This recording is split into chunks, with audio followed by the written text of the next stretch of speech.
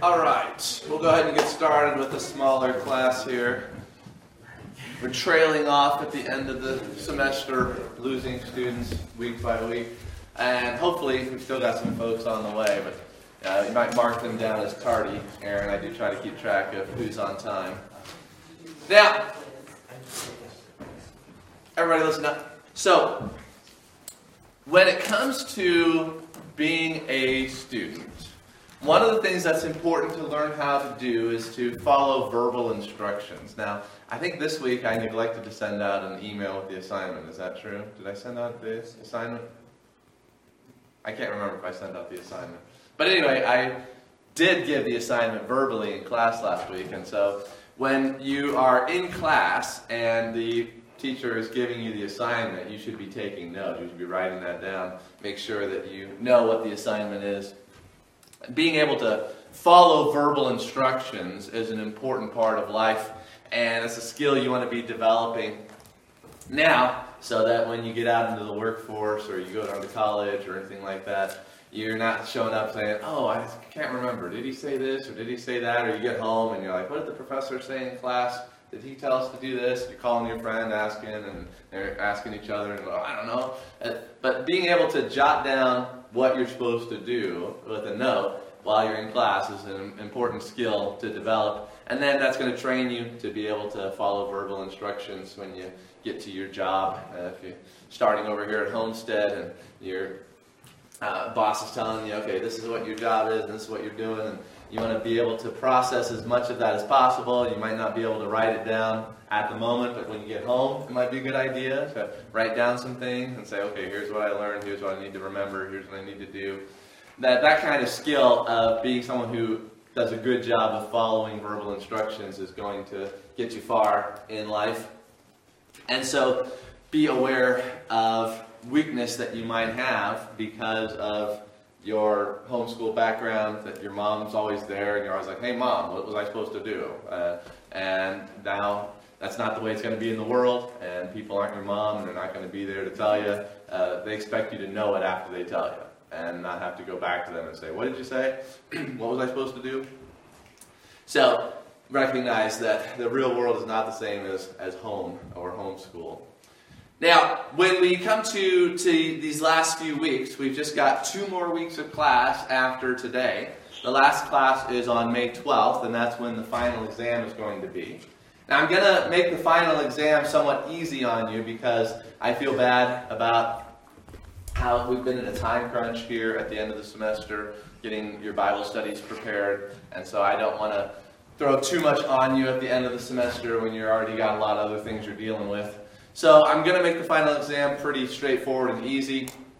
As I talked about, you need to use the quizzes that we had for How Should We Then Live to prepare for the final exam. If you haven't kept all of those quizzes, I did bring extra copies of those quizzes. They're blank, they don't have the answers on them, over here on the pews, and so you can pick up any of those quizzes that you missed or are missing. And then you'll have to find the answers in the book or phone a friend for some help in filling those out. But the questions will be exactly the same as they are in the quizzes. That's what I mean by making it easy for you. If I was going to make a difficult final exam, I'd come up with new questions, and you'd have to go back and review all the chapters and all of that so that I could see that you actually knew all of the material. But I'm not going to do that to you. I'm instead going to give you the questions ahead of time. Now, they're not all going to be on there. I'm going to select from those questions. But if you know the questions that are on the quizzes, then you should do well on the final exam. And also, not just the How Should We Then Live, but also the Bible interpretation, the hermeneutics textbook, that we're going to be having questions from the terminology. And so I've got the terminology page over there also, the definitions for the Bible interpretation terms. So make sure you take a look at that in preparation for the final. The vocabulary that we had on philosophy at the beginning of the year, that was part of the quiz on chapter 2 in How Should We Then Live, and so I'm just going to use the same words, the same definitions. You don't have to study the whole sheet for the terms and definitions, but just the ones that are on the quiz from way back in Chapter 2. So if you've still got your Chapter 2 quiz, you know which vocabulary items are going to be on the final exam also. Probably not all of them, but some of them. All right, so then the other thing that we're doing these last couple weeks is preparing your Bible study. And then next week, we're going to divide up into small groups, and I'm planning about a 15-minute Bible study for each of you. That's pretty short, but it's a good place to start in preparing your own Bible studies.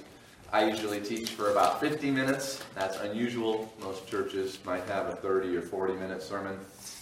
I'm starting you guys off with a 15-minute teaching time, which is good for like a nursing home or assisted living type center. And so if you had a chance to teach an Awana group or a Sunday school group or a nursing home, and a good 15-minute message would be about right for that setting. So you can plan and use this in that setting. So the work that you put into this Bible study, you can repurpose that. And when I did sermon preparation before with a group of guys years ago, some of those guys actually got to share that message in their church, and I thought that was pretty cool. So look for opportunities to be able to use the Bible study that you're preparing outside of this class. Hopefully God will give you some of those opportunities. Now, as you prepare your Bible study, I want you to know what is expected and how to go about that. I haven't had as much time as I wanted to teach you how to do the lexical and syntactical work. I just kind of threw you out there and said, figure it out from the examples I gave you. But I want to give you a little bit more guidelines today on how to put together your Bible teaching. And so I've got a handout here that will be helpful along those lines. It's 2 pages here that you'll want, so make sure you get one of each. One says Judge Guidelines, and then the other one is the actual evaluation form. So you, in your small groups, are going to be involved with grading one another. I won't be able to be in every small group, and we've got a lot of people that we need to get through teaching their Bible study, so we'll probably have groups of 4. And then next week, if we have 15 minutes for each person, you can rotate around and everybody can teach their Bible study next week in groups of 4. If you start to go really long, I might have to cut you off. If your Bible study's at the 20-minute mark, I have to say, well, sorry, you got to stop. We've got other people that need to do their Bible study today. So we'll have a timer in each group. Now you'll notice that the Bible teaching evaluation form is very similar to the speech form that I have been using to grade you on your first 2 speeches this year. And your first 2 speeches this year have basically been a good preparation for your Bible teaching. Now, for the Bible teaching, you don't necessarily have to be on the stage. We only have one stage here. And so we'll be in small groups, and we'll have like a circle of chairs set up where you can do a small group Bible study. But still, you're going to want to use the things that you've learned from your public speaking on stage in your public speaking in the Bible study. So if you take a look at the Bible teaching evaluation form, you see that organization is still an important part of the Bible study as well as it was for the speeches. So you've got your introduction, your body, and your conclusion. And I'm looking for the same things. I'm looking for a clear thesis statement at the beginning after your attention grabber, where you should be able to tell people, and people should be able to write down, this is what the Bible study is about in one sentence. You shouldn't have to leave them wondering and figuring it out as the Bible study is going along. What is the big idea? What's this all about? At the very beginning, I want you to tell them, this is the main point that God is teaching us through this Bible verse, through this Bible passage. And then when it comes to the thesis statement, you're going to support that with 3 or more main points. 2 to 5, I'd say. 2 to 5 main points in your body. Now, you've only got 15 minutes, so you can't have a whole bunch of main points. You're going to have to keep it concise. And the point here is that the people who are listening to you teach should be able to identify what your main points are. Now, when I teach on a Sunday morning, I've usually got my outline up on the screen, and so people can see what the main points are because they're up on the outline, but you're not going to have that in your small group Bible study, so you've got to clearly verbalize what your main points are in order to get these points for the Bible teaching grade. Now, the other key thing here to note again is the transitions, that each main point should have a clear transition to the next. So what I mean, once again, by a clear transition is you state what your previous point was. You say, all right, we just looked at verses 1 and 2, and verses 1 and 2 showed us that Paul had a concern for the Philippians for their joy, or whatever. I'm just making it up here. And then now we're moving on to the next couple verses where we're going to see this is further developed by Paul having a concern about Timothy and Timothy's visit to go visit the Philippians. And so you've talked about where you were, you talked about where you're going, and that's a transition between your main points. So that should be clear in the teaching that you give. And then notice also in the teaching in the body section, there's a part for illustrations. I think this is new. It wasn't in the public speaking forums that we had. That each main point should have at least one illustration.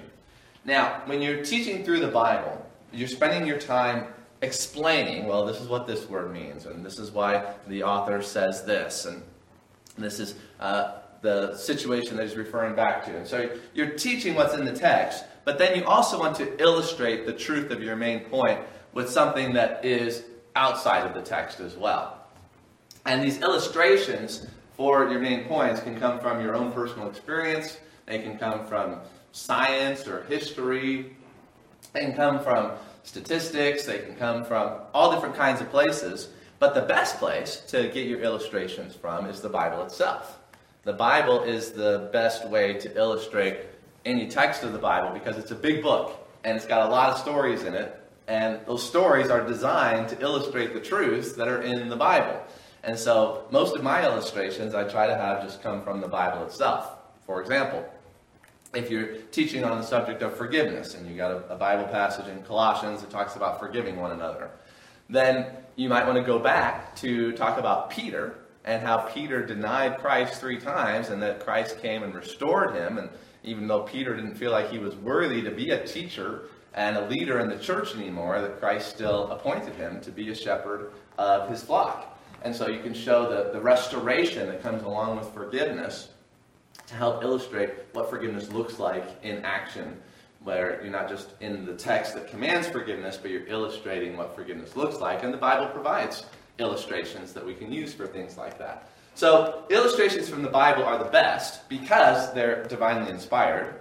Secondly, because a lot of people already know about the Bible, and so you're not bringing in an illustration that nobody knows about. Like if you read a book, a long novel, and you're trying to give an explanation about how this one character in the novel represents this truth, you got to spend time explaining all this novel, and you might not do a very good job of explaining it because it's too much to try to throw at people. And so you got to be careful that your illustrations don't miss the mark because you understand the context, but they don't understand the context. And so you got to make sure that your illustration is not just communicating to you, but is communicating to the audience. Now, there should therefore be at least one illustration with each main point. Something outside of the text that you're teaching that illustrates the point of that text. And if it's from the Bible, all the better. Alright, so then in the conclusion, same thing. You got to review your main points, you got to review your thesis, and then of course you want to end with a challenge that is bringing everything to a climax, pulling together all that you've taught into one important point of challenge that is edifying. Edifying means it builds up people in their faith. Now, the second section is replacing the content section when it comes to the evaluation forms we used for the speeches, because when it comes to Bible teaching, the content is going to be judged based upon its accuracy. The most important thing in your Bible teaching is that you are accurate to what the Bible is teaching. The most important thing in your Bible teaching is not, do people think I'm clever? Do people think I'm insightful? Do people think that I'm entertaining or joyful or happy or any of those things? It's not about you when it comes to Bible teaching. It's about the Bible. And it's about how accurately you are presenting the truth of what God has spoken. And so this is a more serious form of communication than the public speeches that we were doing earlier. And I want to impress that upon you. Take a look at the accuracy category here. You see, the first one is, did the speaker communicate a good understanding of the context of the passage? So, not only do you need to know the context of the passage, but you need to communicate that understanding of the context of the passage. So, if you're teaching out of Genesis chapter 6, you got to make sure that you don't just know what's been happening in Genesis 4 and 5 and what comes after Genesis chapter 6, but that when the audience that you're teaching needs to know those things, you've explained the context. So that'll be an important part of the body of your Bible teaching, is explaining the context of the verses that you are teaching. So did the speaker communicate a good understanding of the context of the passage? Secondly, was the message theologically accurate? Now, you're going to be judging each other, and so I assume you're all pretty similar in your level and knowledge of theology. And so you might not get into the details whether or not someone has spoken what you think is accurately concerning the theanthropic union of Christ, or about the eternal subordination of the Son, or something along those lines. So just when I'm talking about theological accuracy, I'm just saying, did they contradict anything that we all know is true in Scripture, such as the deity of Christ or the sinfulness of man, something along those lines? If their opening illustration is about how good people are and how everything that we do wrong is just a matter of misunderstanding, well, that's not theologically accurate. You want to be aware of things like that. All right. So then, letter C, did the main points demonstrably, that's a key word there, did they demonstrably arise from the text itself? So you want to bring your Bibles with you, of course, next week when you're doing your Bible studies and when you're grading other people's Bible studies. And you want to be able to see the main points in the text. And the person who is teaching should be able to show you in the text where the main point is coming from. If the main points are, flowers are lovely, but there's nothing about flowers in the passage, you might say, I didn't see that the main point was arising from the text. So it's the Bible teacher's responsibility to show you where the main points are in the text itself. And then letter D, were difficulties in the text explained through word studies, grammatical analysis, and or cross-references? So part of your observation assignment was to also have some questions. And as you ask questions, you might find that there were some difficulties, that different Christians read this passage differently. That's largely what a difficulty is that people understand it differently, people read it differently, people interpret it differently. And so if you've got a passage, and there probably is some kind of difficulty in most every passage, if you've got a passage where there's disagreement among Christians as to what it means, then you want to be able to explain that through looking at the words, looking at the grammar, that's your lexical and syntactical work, and cross-references, because the Bible is a great guide for interpreting the Bible. And so if there's one passage that is difficult to understand, like the passage where Paul talks about those who are baptized for the dead, you say, well, what does baptized for the dead mean? Well, you've got to have to show some cross-references to make sure that you don't end up with a bad understanding, a wrong understanding, a misunderstanding of that passage. So cross-references are good for dealing with difficulties. And you want to be using your cross-reference tools like I taught you from your study Bibles and your reference Bibles. And also commentaries have a lot of useful cross-references in them as well. And then finally, in the accuracy category, were the applications based upon in-depth and clear interpretations of the text. And what we're looking for here is that the person has spent time explaining what the Bible passage means before they go on and say what it means to you or what it means to us. That we need to know what it meant in its context, in its original context, before we jump to what does it mean today. So if they get into the main point, and their main point is we need to preach the gospel more, yet they haven't spent any time talking about how the text shows that, but they just jump straight to this application point, that's bad preaching.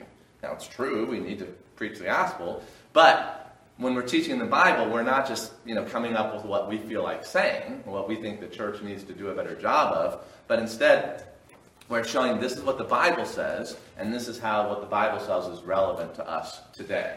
So the applications have to be grounded in an in-depth and clear interpretation of the text. You do interpretation before application, not only in your own study, but also in your presentation and your teaching of God's Word. Then finally, on the back side, you've got the communication section, which is almost exactly the same as what we had before with the speeches. We're still looking for the vitality and passion. We're still looking for the appropriate verbal communication with clear pronunciation and good grammar. And then we're still looking for a physical communication. Even if you're sitting down in a small group, you can still use your hands. You can still make eye contact. So those are the things that you'll be judging afterwards. While the teaching is going on, just focus on the organization. So while you're listening to the person teach, just be writing down, okay, that yes, there was an illustration for that main point.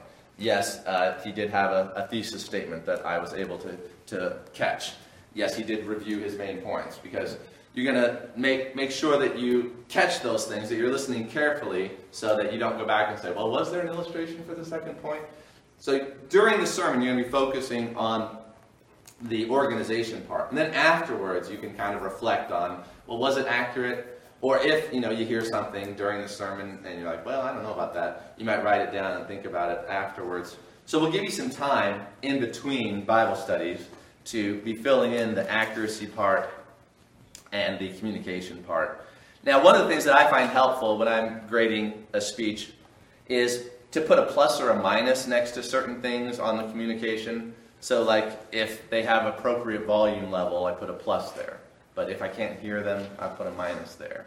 So it reminds me later that I noticed that during the sermon or the speech. And then the eye contact, same thing. Like if you notice good eye contact, you put a plus there. If you notice poor eye contact, you put a minus. So when you come back and grade it later, you've already kind of made a mental note and a physical note about that on your paper. All right, so then take a look at the judge guidelines, which is, I'm just going to make sure I covered everything on here. I think as we walk through the evaluation form, I probably covered a lot of this. So we're going to want to time the introduction, and we don't want the introduction to be too long. So whoever's the timer needs to write down when the person transitions from their introduction to their first main point. And if the introduction is more than 3 minutes, then we're going to knock off some points for each minute longer than that, and the timer can communicate that to those who are grading after the Bible teaching is done.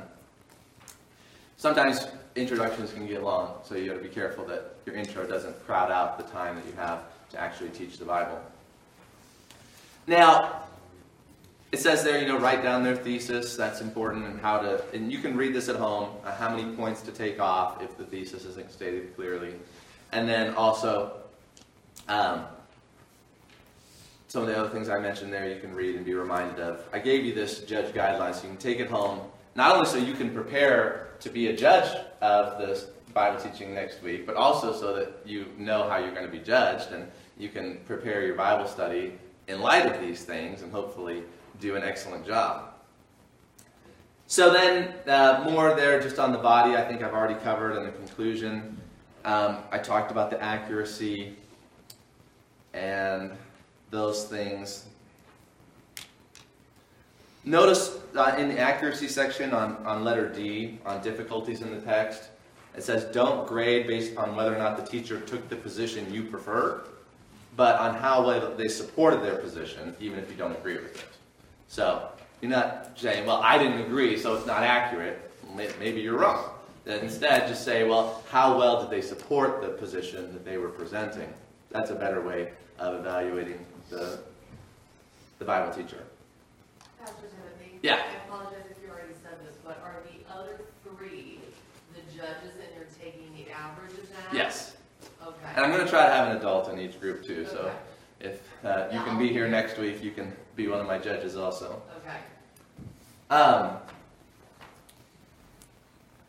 All right, so read that through. If you have any questions, talk with me about it. But that should give you a pretty good idea of what we're looking for in your Bible teaching next week. Now, let me talk a little bit more about preparing your Bible lesson. And I went through some of my old notes when I've taught this before, and I was reminded that Bible teaching basically has 4 steps in preparation. One, the first step is you gather your materials. Gathering your material is what we've been doing the last several weeks. You've been doing observation paper. You've been asking questions about your text. You've been reading it in multiple translations. You've been looking up cross-references. You've been doing word studies, and you've been looking at the grammar and writing your lexical and syntactical. And so that's the gathering of the material. It's observation and study, and you're writing all that stuff down. That's step 1 in sermon preparation. Step 2 is you got to organize that material, and you do that with an outline. And so you sit down with all of your material, and you start to look at it, and you start to look for what are the main points? What are the big ideas that are here that I've been thinking about, and reading about, and studying about, and you start to put it into an outline. Normally, your outline will probably follow the outline of the passage itself, because the passage itself has a flow and a structure and main points. And so you can look at the first part of it. If it's a narrative section, it might be longer. If it's a didactic section, it might be a shorter section. And you might have, in a didactic section, your main point might just be one verse or half a verse or part of a verse. Whereas in a narrative section, your first main point might be a whole chapter sometimes. And so how it breaks down is going to depend upon what type of text it is that you're dealing with. But your preaching outline doesn't have to be the same thing as your outline of the text. And this is one thing I haven't had you hand in, but it's a great thing to do, and if we had more time, we would have done it, is after you've done the work that you've done, you would prepare an outline of the passage itself. This is not an outline of the teaching that you plan on doing. It's just an outline of the passage, looking at the structure of the Bible passage. And you're trying to be as accurate and close so that if the author came to you and looked at your outline, he'd be like, yep, that's what I was doing. That was my thought process. Those were my main points. That's why I wrote what I wrote. And now a teaching outline can be different from the exegetical outline. The exegetical outline is just saying, well, this is what the original author's outline would be if you put his passage into outline form.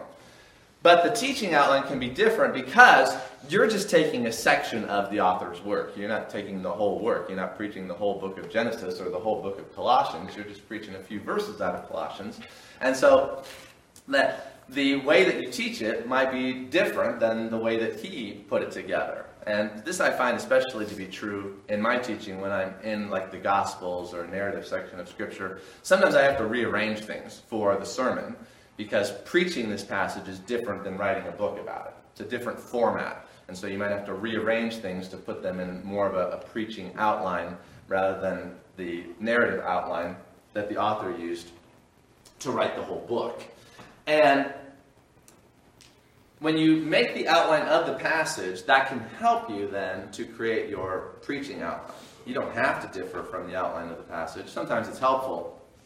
But if you just want to follow the exegetical outline, that's fine. There's nothing wrong with that. In fact, very often it's very helpful.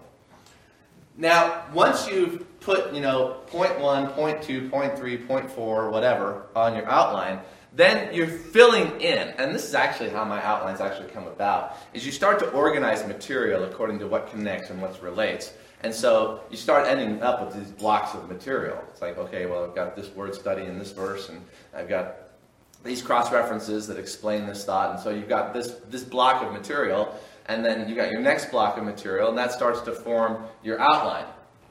And that can change. You can start with one outline, and then you can say, well, no, really, I want to combine these 2 points, or something along those lines. And so the more work you put into it, the more time you just spend creating your teaching outline, the better it's going to come together. And you're going to want to be choosy about what you put in and what you take out. Normally, I do, 20, 25 hours worth of research on each Bible passage that I'm going to teach. And so I'm going to end up with a lot more material than I can actually use in a 50-minute sermon. And so I have to be careful. I have to be choosy. I have to say, well, okay, this isn't something I'm going to include. This is something I'm going to include. And you don't include things based upon what's going to be most entertaining or what's going to be most fun or what you like the most. But you include things or not include things for whatever is going to communicate best what God, the author of the text, originally communicated and is communicating through that passage today. And it's important that your heart is in the right place as you're preparing to deal with God's Word. I want to read you a scripture verse on that. If you got your Bibles with you, you can open up to 1 Corinthians chapter 4.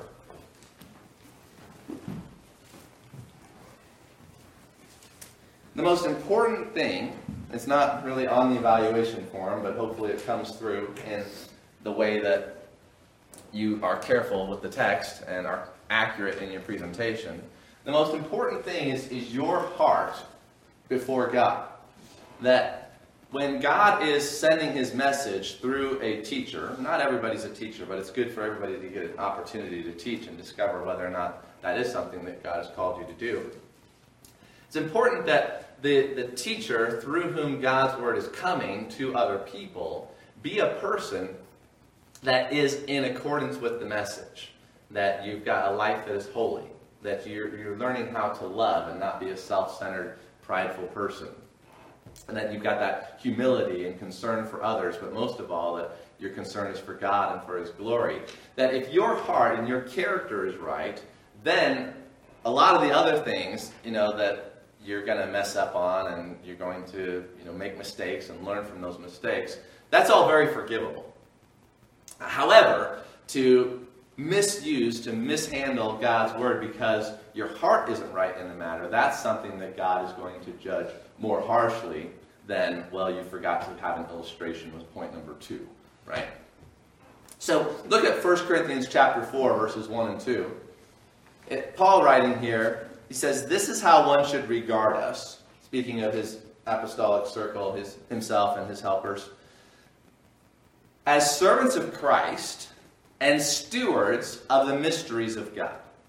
So, are you a servant of Christ? Is that your identity? That I am in this world as someone who wants to serve Christ. That's pretty important if you're going to be a Bible teacher. Probably the most important thing. And then secondly, he says, you regard us as a steward of the mysteries of God. So a steward is somebody who doesn't own something, but who has a responsibility to take care of it for someone else. In the former times, you had large households with rich people, and they would have different servants living in the house. And one of the servants, or like the top of the servants, was the steward.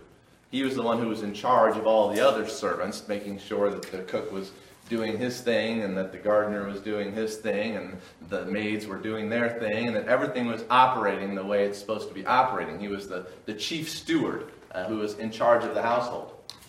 And so that's what Paul says he's like in the church, that he's a steward. He doesn't own anything. It all belongs to his Lord, but that he wants to do a good job of taking care of the responsibility that God has given him in God's household.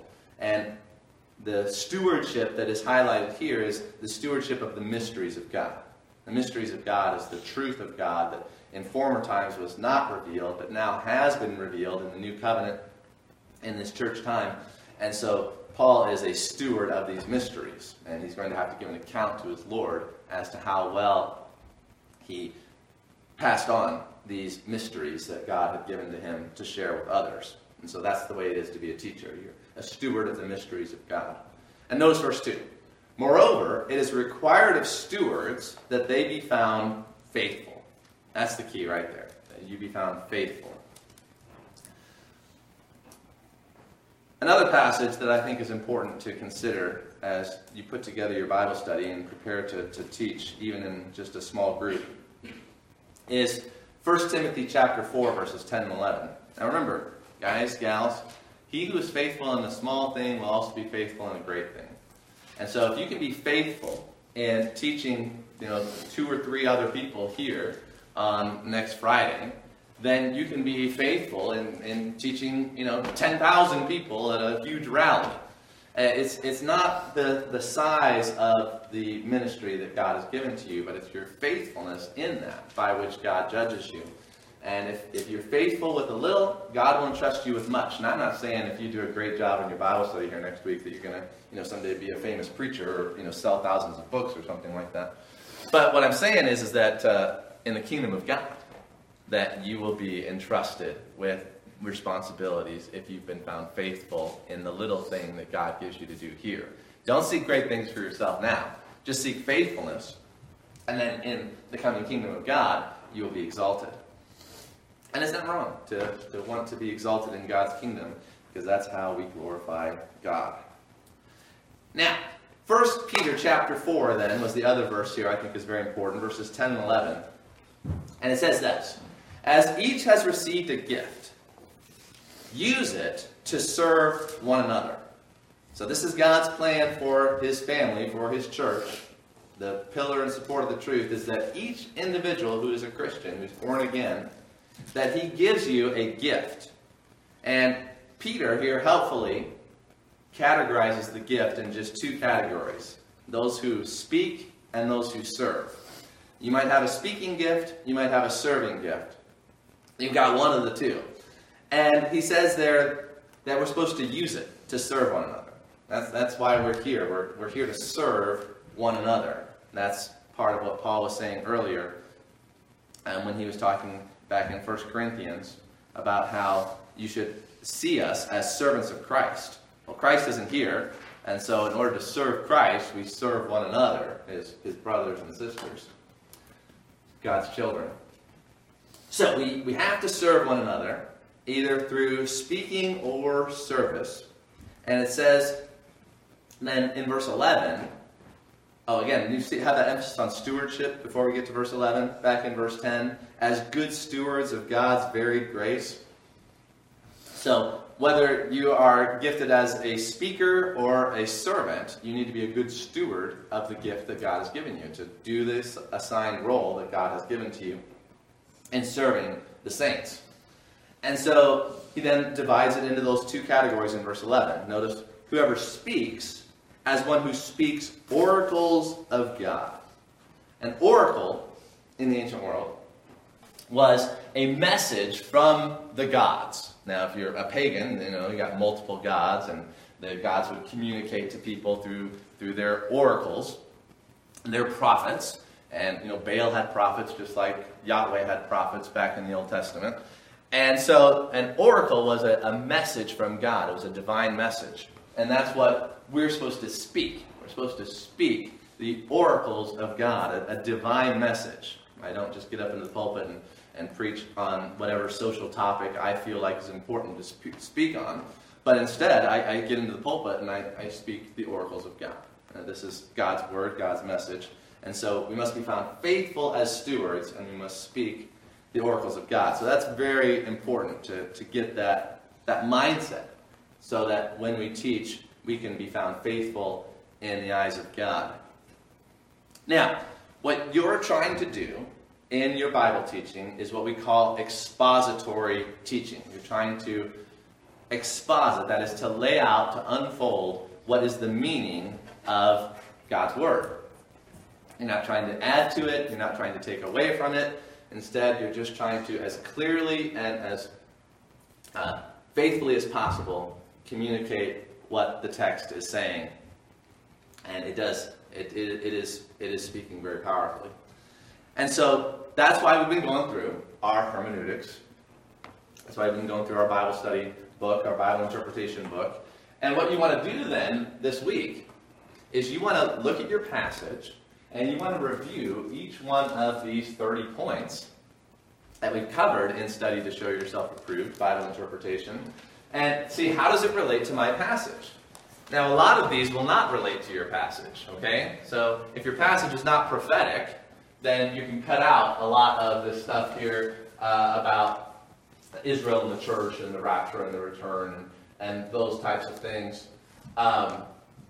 But there'll be a number of these that will apply to your passage.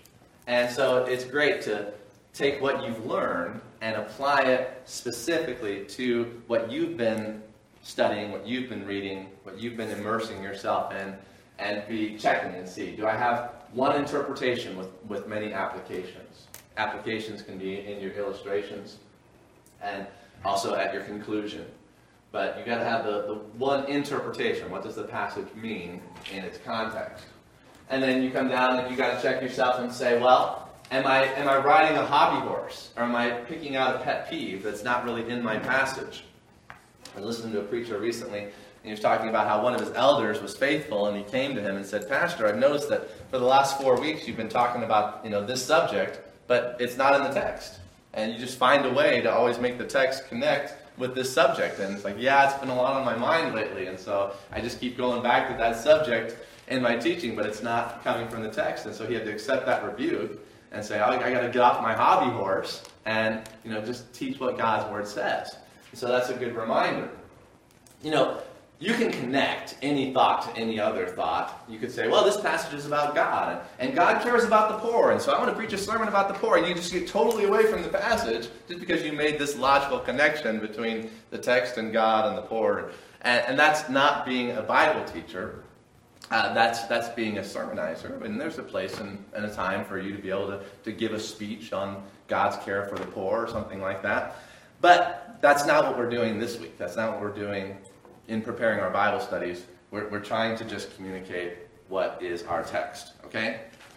And this will help you. You go through and you just think, for a couple minutes, I need to be careful about spiritualization. And you go back and review that and you apply it to your text. I need to make sure that I am not getting my doctrine from an illustration that is here. I'm not pushing the illustration beyond what it was intended to mean in the text and reading something into it that's not there. So, all of those things. Now, let's go ahead then and look at the final chapter that we had in our Bible interpretation book. And he packed quite a few principles into this last chapter, starting there with principle number 24 and all the way down to principle number 30. So, got boom, boom, boom. 7 principles packed into this last chapter. So we're going to cover them somewhat quickly here. Now, principle number 24, you see, is to highlight the theme of salvation.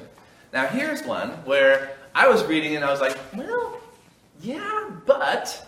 And so I want to give you some of the yeah, but when I was thinking about this, and you can think through it and decide what you think. I want to be careful not to read into a passage a hobby horse. And while personal salvation is a very important teaching in the Scriptures, I want to be careful not to read it into passages where that's not really the point of the passage.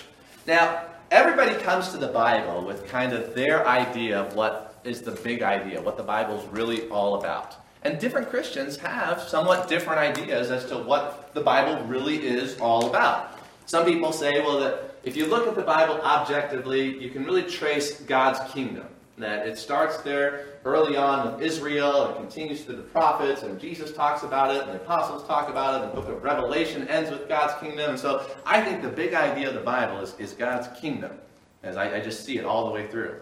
Another person like our author might say, well, no, the big idea of the Bible is salvation. That God is working through history to overcome sin and death and provide eternal salvation for his people.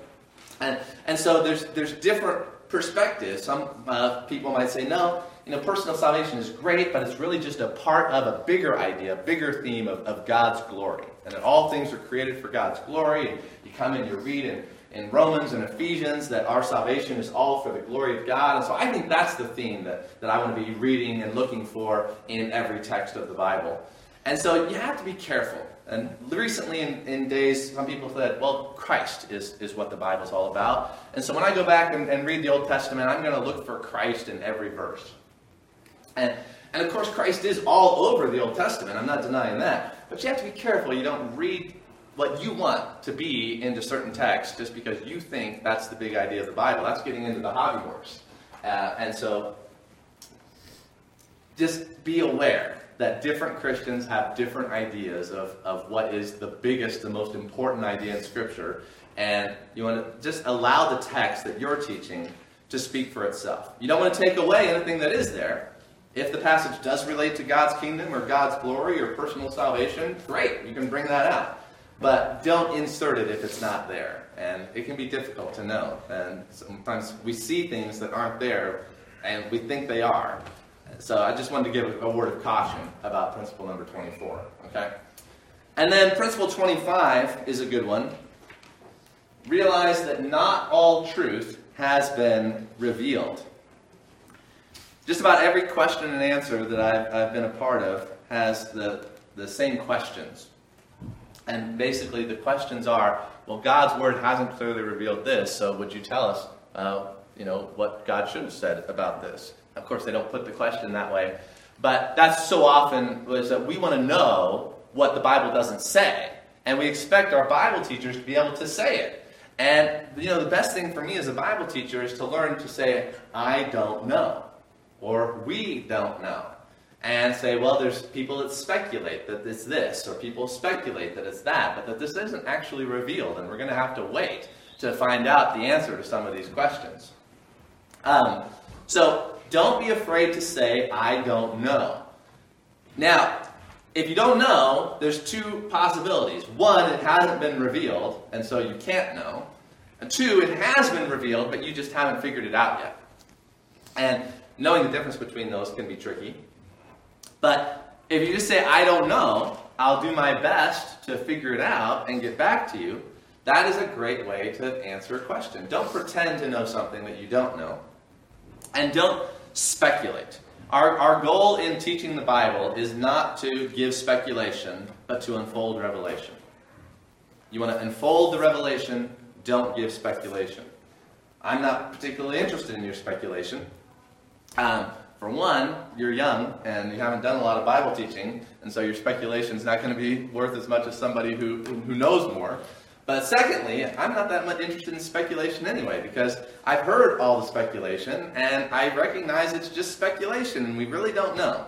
One of the questions that always comes up is what happens to babies that die before they're old enough to believe in Christ? It's like, well, I don't know. And people don't like that answer. They want to hear the answer of, well, of course, God saves them and they go to heaven because they haven't reached the age of accountability, and they can give Bible verses that seem to indicate that that's true. If you really look at it objectively, those Bible verses are not designed to answer that question, and they're kind of wanting those Bible verses to teach something that they're really not teaching. And so in the end, I think the best answer is to say, well, we don't know, but whatever God does is right. I know that. And so don't be afraid to say, I don't know, and don't mistake your speculation with God's revelation. It's better to be faithful, like 1 Corinthians 4, 1 and 2 says. Now, that's recognizing that not all truth has been revealed. The next principle, 26, is related to principle number 25, and that, again, is the limits of our knowledge. And our knowledge in principle 26 isn't limited because it hasn't been revealed, but it's limited just because we don't have the capacity to fully understand what has been revealed. So there's things that God has revealed that go beyond our capacity to fully understand. And that shouldn't surprise us. That we are human, God is not. We are finite, God is infinite. And for us to be able to understand everything fully that God had revealed, well then we would probably have to be gods ourselves. We're created in the image of God, and we can understand a lot, but we can't understand everything. And I liked his illustration about it's like trying to explain calculus to a cat. Cats are smart, they can do a lot, they can understand a lot, but no cat has ever understood and no cat ever will understand the principles of calculus. It's just beyond their ability. And that's the way certain things are in the Scriptures. And then again, we have to just be willing to say that. That I don't fully understand it, but I know it's true because God's Word says it, and we leave it at that. This has to do with the doctrines of the Trinity and the Incarnation. He did a good job of bringing those up in the passage. How can God be three persons who are distinct and relate to one another as persons do, and yet be one God? Because we are distinct persons. And yet we're not one humanity in the same sense that he is one God. And so the three-in-oneness of God is kind of a mental contradiction in our minds. We don't see how it works. There's nothing else like it to compare it to, although people have tried. They usually just end up messing up the doctrine when they try to force the Trinity to be like something else, because the Trinity is not really like anything else. And that shouldn't surprise us either, because God is not like anything else in this sense.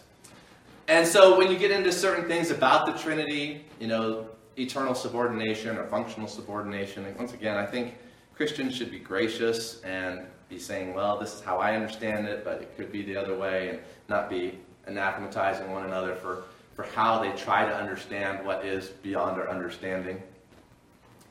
Also, this comes in with the doctrine of predestination and free will, as it's called. What's often called as the arguments between the Calvinists and the Arminians. And so when it comes to God's predestination and human responsibility, or the freedom of choice, that's one of those things where you can examine and see what the Bible says, and you can be honest with what the Bible says, but you can't quite work it out. It's like, well, I know that God is sovereign, I know that people are responsible for their moral choices, and yet God predestines their moral choices, and how that works out, I don't know. That's okay. It's okay to not understand how that works out, because you're just a person, and you don't understand people. And it's like, we think we should be able to understand ourselves, but we still don't know how the human brain works. And we live in time, but we don't know what time is, and why time is unidirectional. And there's so much that is so common and so much a part of our experience, and yet we have no idea. We have no understanding of it at its core and its essence. And so recognize that the finite cannot fully understand the infinite. Now, if you're interested in that subject of predestination and the human will, then I think one of the best short books on that is readable and understandable is by J.I. Packer. And J.I. Packer has a book called Evangelism and the Sovereignty of God. It's our responsibility to evangelize, but God is the one who is sovereign over who becomes a believer. And just working all that out in our thinking, well, no one has done it, and I don't think anyone will do it, but J.I. Packer does a good job of explaining why it's beyond our understanding. So you can understand that it's beyond your understanding. That's the best we can do. Now, principle 27, then, being aware of pride and prejudice, thinking, well, everyone else is wrong, and I'm the one who's got it all figured out, and, R.C. Sproul may not understand where evil comes from, but I know where evil comes from. You got to beware of that kind of pride, that you think that you are the man, and that wisdom is going to die with you. I like that quote from the book of Job. Job's counselors are there talking with Job, and they're stating things rather dogmatically. And he says, surely you are the men, and wisdom is going to die with you, ironically. So you want to avoid that kind of pride and prejudice. Now, prejudice is another word for bias. And you have to be aware of your own bias in order to resist it. So when you're studying a Bible passage, you should say, well, what is my bias?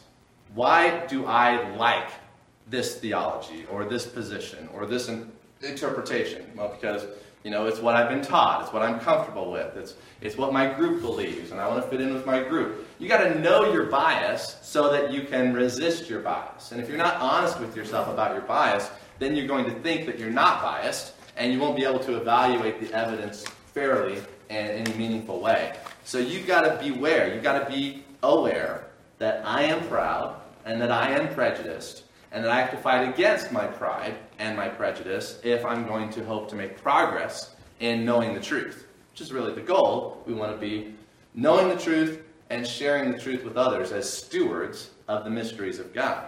Your pride and prejudice do not help you to be a good steward of the mysteries of God. He brought out some good things here about pleasant interpretations, how we have a prejudice against eternal conscious torment. I have a prejudice against eternal conscious torment. I kind of wish that the Bible didn't teach that. That's very uncomfortable doctrine. And yet, I can't help but say that that's what the Bible teaches. And so, that's just one example. But there's many other examples of wanting the Scriptures to say things that please us and please others. This is man-pleasing. rather than just being honest with the text. And then he brought out our traditions, and the mode of baptism I thought was a good example about how people just tend to follow their traditions on baptism instead of really being open to what does the scripture say. And then also you have to be careful about not just following your favorite preacher, the one you like to listen to the most, the one that thinks the most like you and connects with you. Don't just accept all of his positions because you like him, but instead recognize he's just one teacher, he's a good teacher, but God gives lots of teachers to the church, and not one person has a corner on the truth. Then principle 28, we already talked some about the hobby horses and the pet peeves. A hobby horse is something you'd like to talk about. A pet peeve is something you'd like to talk against. And it's like, oh, this bothers me so much, I got to speak against this again. And so you have to be aware as a Bible teacher that it's not about your pet peeves. It's about what does the Bible say. And so be a good steward and don't take the pulpit away from God. It's God's pulpit, not yours. And then principle 29, respect the insight of other Christians. And once again, as I was reading through this, I was like, yeah, but. And so I want to share a little bit of the yeah, but with you on principle 29 as well. Respect the insight of other Christians. Of course, yeah, I'm not saying we shouldn't respect the insight of other Christians. We should read the commentaries, and not just the modern commentaries, but also read the older commentaries, and avoid recency bias, which is what he says here in verse 30. I mean, not verse 30. Principle number 30, consider the historical interpretations of the text. You being a 21st century Christian, you're going to think like a 21st century Christian. You're going to have a recency bias. You're going to think, well, whatever we think now is definitely right. And so you have to be careful with that. That not all things that are called progress are progress. And there's certain things that are part of our culture and our viewpoints that are not good. And so avoid the recency bias and read commentaries and read the older commentaries. But then he also in Principle 29 talked about how personal experience that other people have can really help them to have insight into the scriptures, and that other cultures also can have insight into scriptures that are blind spots for us. And that's true. It's true that some people have personal experience that will help them in interpreting and applying scripture, and some cultures will be able to see certain things that other cultures won't be able to see in the text. However, that can be pushed too far, and it does get pushed too far in our time of cultural relativism, and what we've seen is a tendency for people to adopt what is, I think, a good term, but a bad viewpoint, as perspectivalism. And perspectivalism means that everyone's got their own perspective, and that their perspective needs to be respected whether or not it's true, because there really is no such thing as truth. And so we just have to respect everyone's perspective and recognize that the way perspectivalism goes wrong is that it's always emphasizing the minority's perspective and de-emphasizing the majority's perspective. And saying, well, this culture has been dominant, and so we don't want to listen to them anymore, but instead we want to listen to this culture that has been, oppressed. And this kind of a Marxist type of approach to elevating the experience and the cultures of the oppressed as opposed to the oppressor, according to Marxist definitions of oppressed and oppressor. Now, I want to avoid that. And so, if somebody says, well, you can't really preach about homosexuality unless you've come out of it and experienced, the life change that Christ works in you. And say, no, I can preach what the Bible says about homosexuality without ever having lived a homosexual lifestyle, because that's my job, is to preach the Bible. And I don't have to preach my experience. Even parenting. I can preach what the Bible says about parenting even if I never had kids. The Apostle Paul never had kids. He wasn't married. And he's the one who wrote how husbands are supposed to love their wives and wives are supposed to submit to their husbands, and how parents are supposed to raise their children in the discipline and admonition of the Lord. It wasn't his experience that gave him the ability to talk about these things. It was God's Word that gave him the experience, the authority to talk about these things. And so be careful with the overemphasis of experience and culture to the extent that it takes away from the authority of God's Word in and of itself. Okay? That's what I was thinking about when he talked about Principle 29 in the chapter. All right, so we've got about 15 minutes left, and what I want you to do with that time is I want you to get into small groups and go over your answers to Chapter 12 exam and study to show yourself approved. So go ahead and get your answers out, get your book out, or your study guide if it's separate. And each group appoint a leader and just start talking through the answers for those. Go.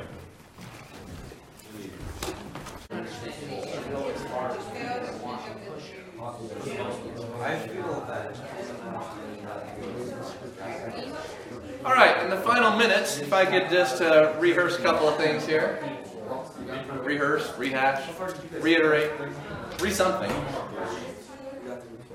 Sorry if you didn't get all the way through, but it's good to hear you talking about it.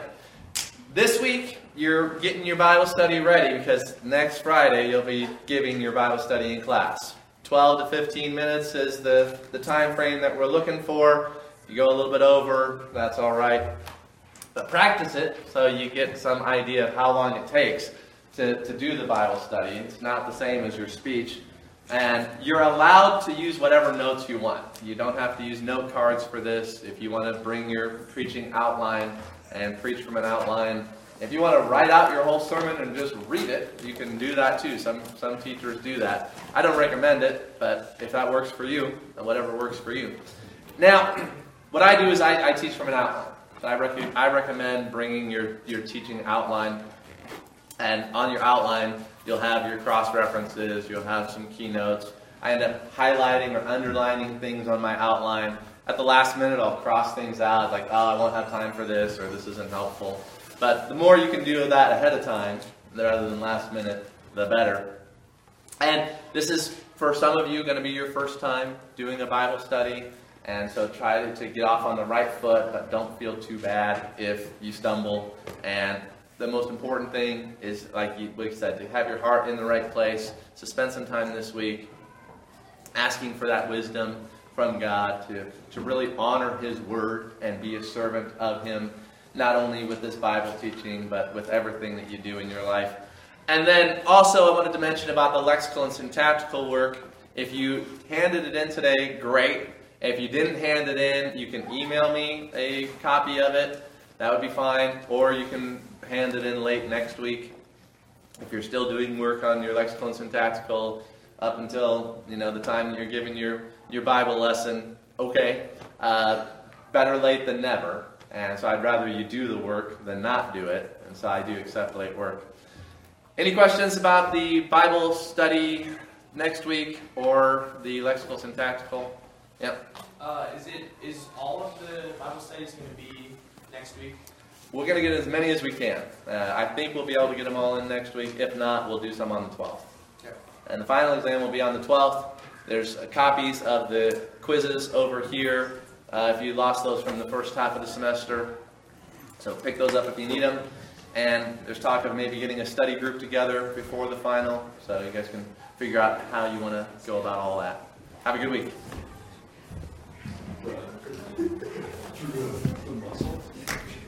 So, I am not going to be here the last day. Oh, yes, okay. You're not the only one. So, I can get the